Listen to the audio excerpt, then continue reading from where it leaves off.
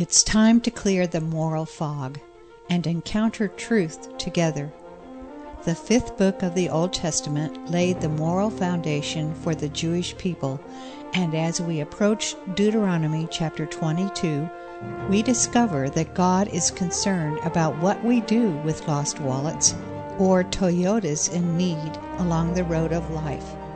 He even cares about our sexual identity and the clothes we wear. Our Truth Encounter study leader, Dave Wurtson, begins with the issue of the lost wallet in our study titled, Who is My Neighbor? Who is My Brother? You ever found a wallet out in the playground?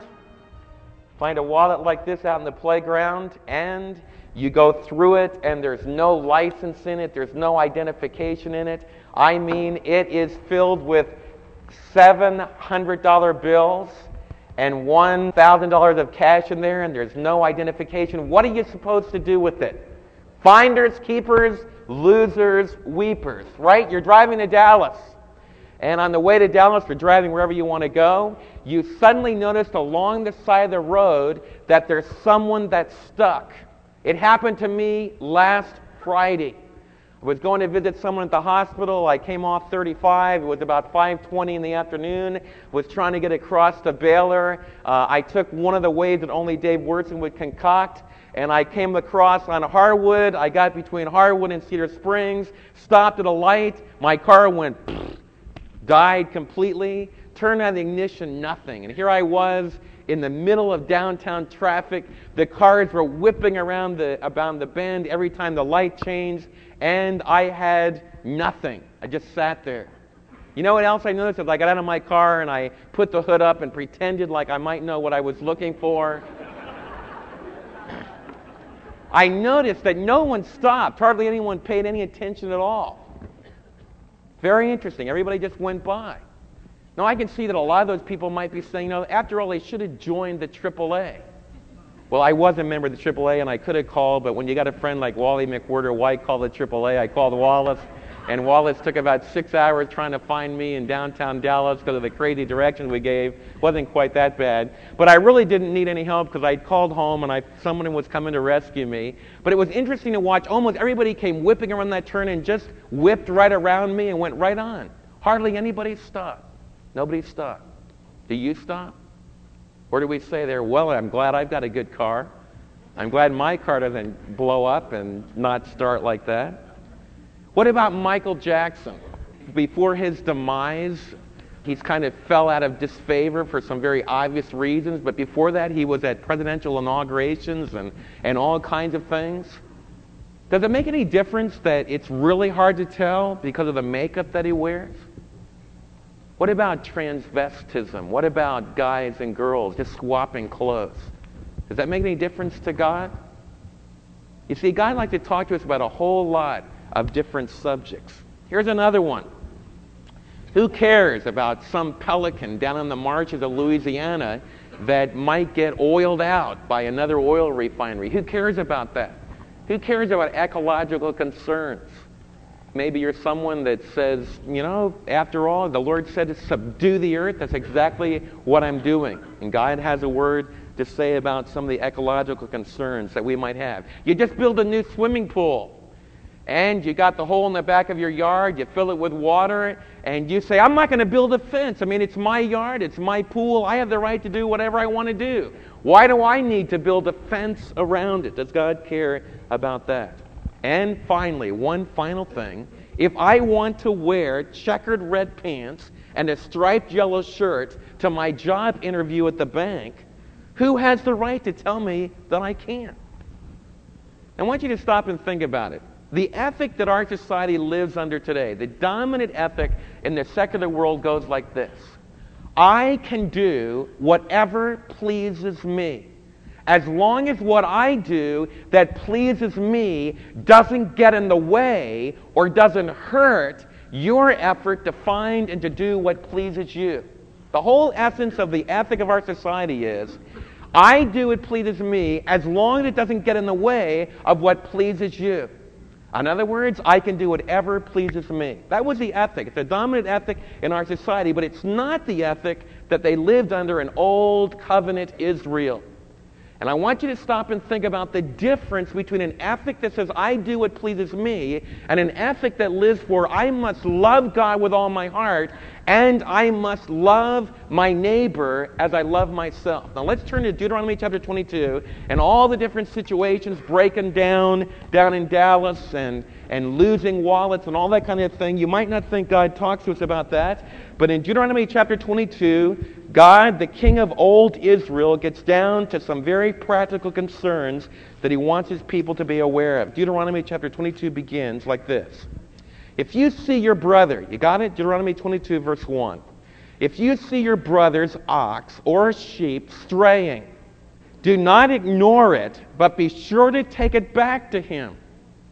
If the brother does not live near you, or if you do not know who he is, take it home with you and keep it until he comes looking for it. Then give it back to him. Do the same if you find your brother's donkey or his cloak or anything he loses. Do not ignore it. Now let's apply the ethic. What pleases me, what meets my need is what is important. And so I see my neighbor's cows are loose, and I'm rushing to go somewhere. What am I supposed to do about it? I just ignore it, right? Because I've got other things to do. I've got other concerns that I need to meet. In other words, if you see somebody that's trapped along the road, you don't stop for them. You're not concerned about that because you're living for what pleases you. But what did God tell Old Testament Israel? He said, no. In Old Testament Israel, you were connected to your brother. You were connected to your sister. You were viewed as a family. There was a sense of community, like we talked about the last time we were together. And God says that if you find one of your neighbor's cows that are loose, or if something's lost, you are not to ignore it. You are to go and get that, and you are to take care of that animal, even an animal. You are to take care of a possession, even a coat or a jacket or something like that, until the person that lost it comes looking for it. That's totally opposite than the idea of I do just what pleases me. I do what just pleases me.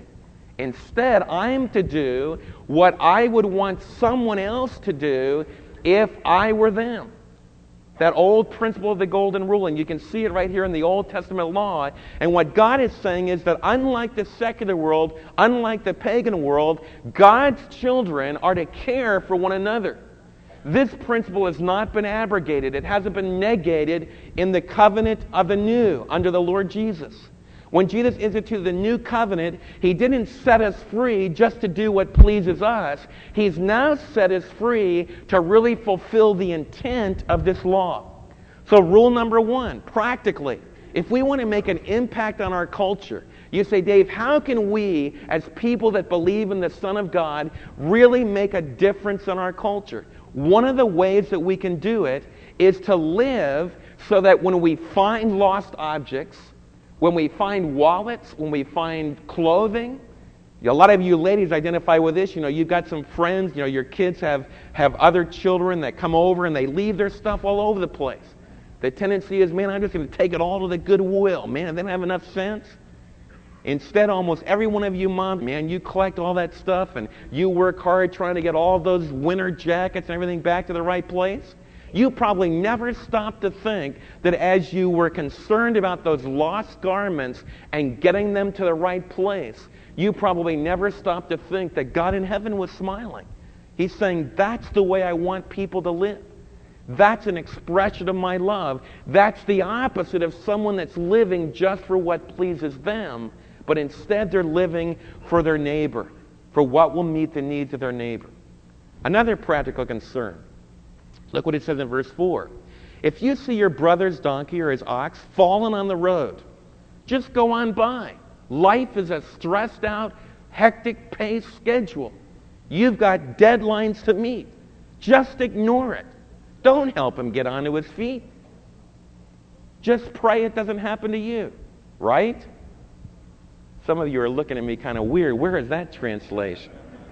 Notice it says, if you see your brother's donkey or his ox fallen on the road, do not ignore it. This whole chapter is filled with don't ignore it. Don't be complacent. Go ahead and get involved. Help him get to his feet.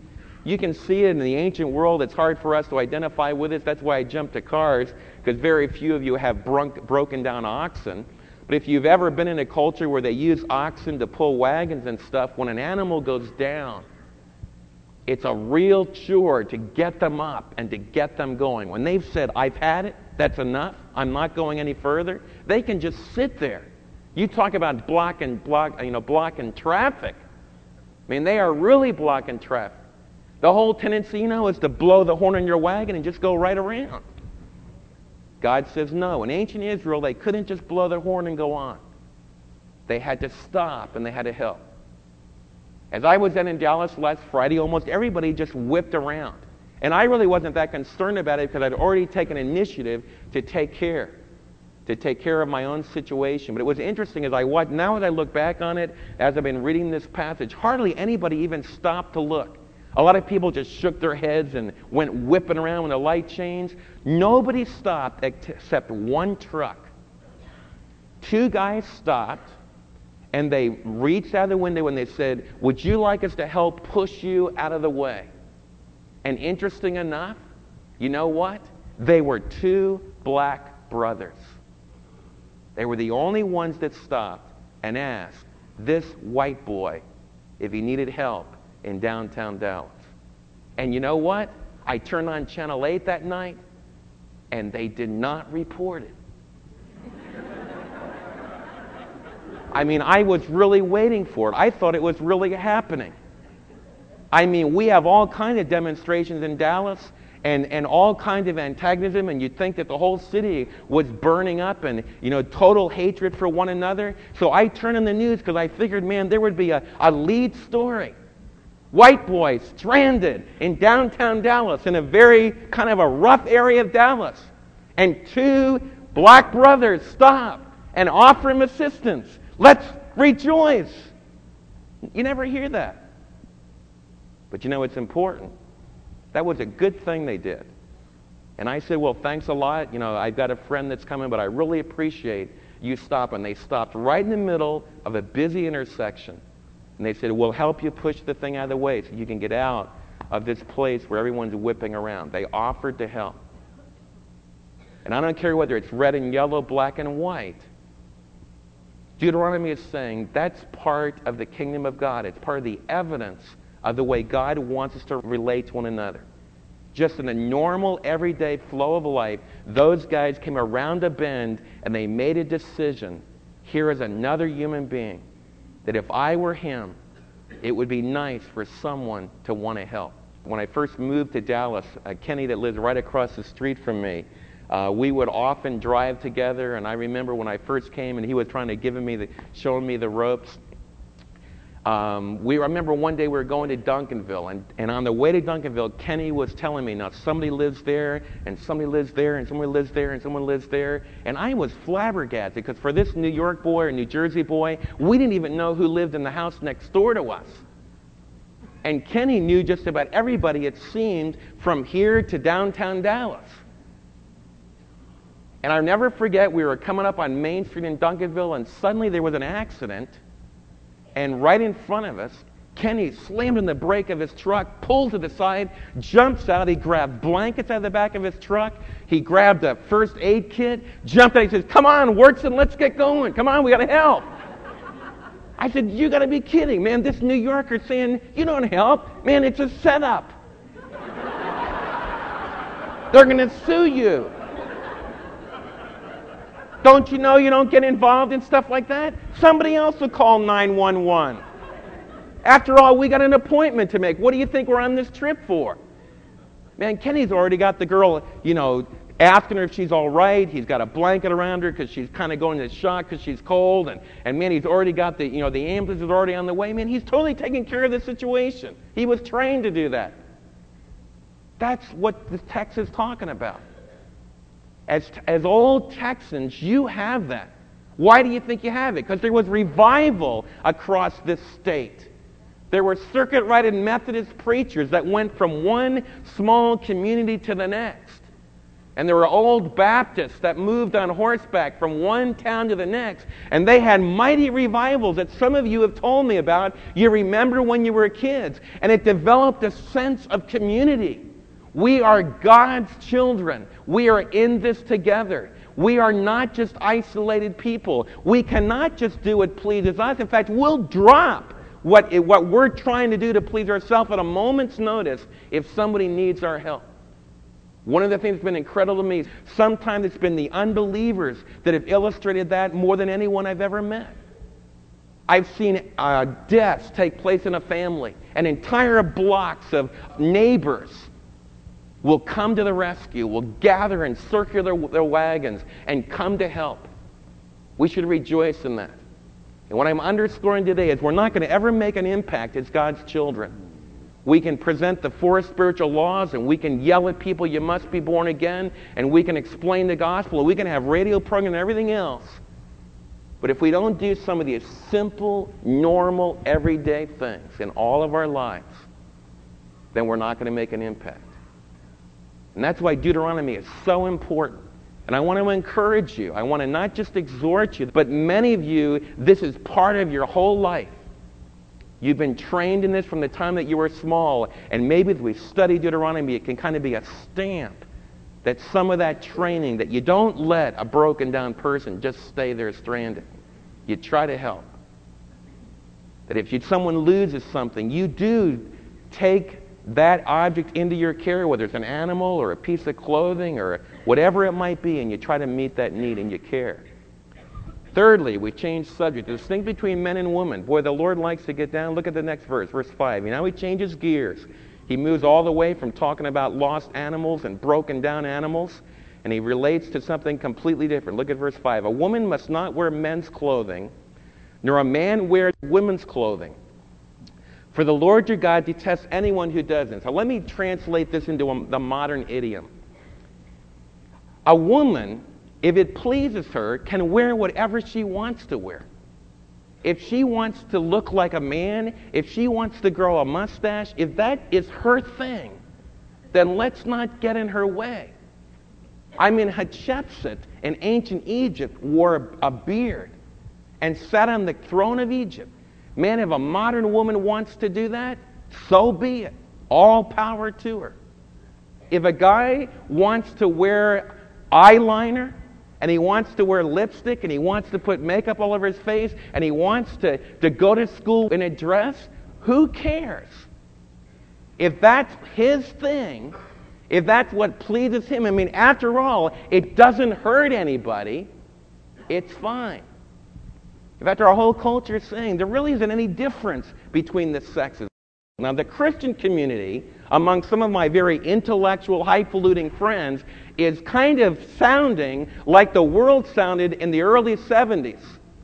And I hear a whole lot of talk among very academic, intellectual, so-called biblical scholars that there really isn't any difference between the sexes. And they go to Galatians, because Paul says in Galatians, in Christ, there's neither male nor female. There's neither Jew nor Greek. There's neither slave nor free. And that means that in Christ, the difference between the sexes has presently been abolished. They fail to read all that Paul has to say about that particular area. It's true that in your relationship with Christ as a child of God, there's no difference between men and women. The Lord loves the girls as much as he loves the guys. And God loves the guys as much as he loves the girls. And when it comes to eternity, you're going to be in another dimension that we can't even begin to imagine. I'm not exactly sure what you'll be. You'll have to wait till God surprises you with the wonder of your creation. You're going to be dazzling like angels. And I don't know what you're going to be, but right now, Paul says right now there are still distinctions. He says in Ephesians that there's a role that a woman plays in a marriage, and there's a role that a man plays. In the Corinthian passage, he talks about when the believers get together, that there's things that men should do and there's things that women should do. And Paul is very careful of some of the cultural norms that were present in that culture so that the roles of a man and the roles of a woman were acted out. In other words, Paul does not jettison. In fact, even when he argues for the roles of men and women, he goes back and argues Genesis chapter 2 and talks about Adam being created and then Eve being created. And he develops parameters for how we should relate. And one of the dominant things that Paul stresses is that there still is in this life a difference between a man and a woman. Now, most of you would say, and a hearty amen to that. You know, it's crazy, you know, to think of any guy that would want to dress like a girl and vice versa. But I also want you to understand, in all fairness, it's a very powerful thing that's sweeping our country. We have unisex everything. You should expect pagans to act like that. They don't have anything else to live for. What else do they have to do? So what do? When you want to party, when you want to have a good time, when you want to have Mardi Gras, you throw convention to the wind, you throw tradition to the wind, and the guys get dressed up like girls and the girls get dressed up like guys, and you just party on the streets. And it's all just innocent, isn't it? No, it isn't innocent. I want to share with you, there's some mature men. There are some men that if they got dressed up like a girl, they would look like a total idiot, because they have beards and they have big hands that are twice as big as any woman would ever have, and they have big feet and everything else. They're just men. You know, the essence. They have their cowboy hat on, they have their big boots on, and they just are men. And you know that they're men. There's also women, that man, the last thing in the world you'd ever think of, that woman being a man. They're feminine. Now, scholars argue back and forth about what makes that difference. But you know what? I think that as I talk to you about there is a difference between a man and a woman, I think every one of these say, yes, I know that. It's kind of obvious, isn't it? Only the academic people forget what's really obvious. But I want to share something with you. You know, the development in becoming a man and the development in becoming a woman is a very fragile thing. And that's why God talks like he does. You see, God in the covenant community would have a little boy, and his mom would really take care of him when he was a little boy.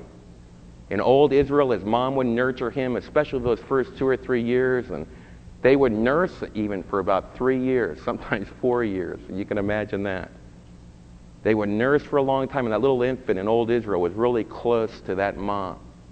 But you know what? As that boy started to be 6 or 7, more and more dad began to play a role. And that's where you have verses like, fathers, when you walk in the way and when you're sitting down in your house and when you get up early in the morning and when you go to bed late at night, you need to be teaching your children the law of God. And when a 13-year-old boy in old Israel reached that age, all the men in old Israel would gather around that 13-year-old boy. They'd have a meeting. In fact, you know what they did? I hate to tell you, girls, but they even separated it. If you were Jewish, you'd understand what I'm talking about. They put the guys in one area, and the girls would have to gather around in another area. They'd have to gather around behind them. God wasn't saying that you're not important. In fact, maybe, girls, he was telling you something that for a man to really become a man is a very delicate thing. It's hard for him to accept responsibility. And it's hard for him to decide, I will become a protector. And I will become someone that someone else can depend upon me if the Lord leads us into a marriage relationship. So in old Israel, recognizing maybe that male vulnerability and that tendency towards male passivity, all the men would gather around. And when a boy was just 13 years of age, which is right at the window of manhood. In fact, if you think about it, I've had 13-year-old guys like at camp, for example. It's often a joke at camp, like, you know, you'll have skits. Often in skits, sometimes guys will dress like the girls. And I've seen 13-year-old guys in a camping setting that look more beautiful when they're all dressed up in girls' clothes than some of the girls that I've seen at 13. In fact, a lot of the artists try to hang on to that amorphous, undefined stage of early adolescence. But that's a very delicate age, and God is being sensitive to that, and he says, In old Israel, the men gathered around a 13-year-old boy, and they did not dress him in women's clothes. You know what those men did? They went through a whole ceremony. And those men dressed him in men's clothes in their culture. And they declared that 13-year-old boy is now a son of the covenant. And he is recognized among the community of men as an adult male within the community of old Israel. Under the new promise in Christ, God has placed His Holy Spirit in the hearts of those who receive the Son to remind us that wherever we might be or go, we have a relationship with a living God. He lives within. Therefore, we cannot just breathe the moral atmosphere of our time and do what pleases us. We need to do what pleases Him.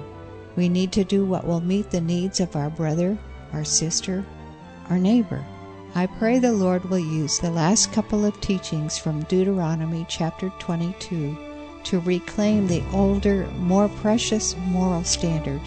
Do unto others as you would have them do unto you.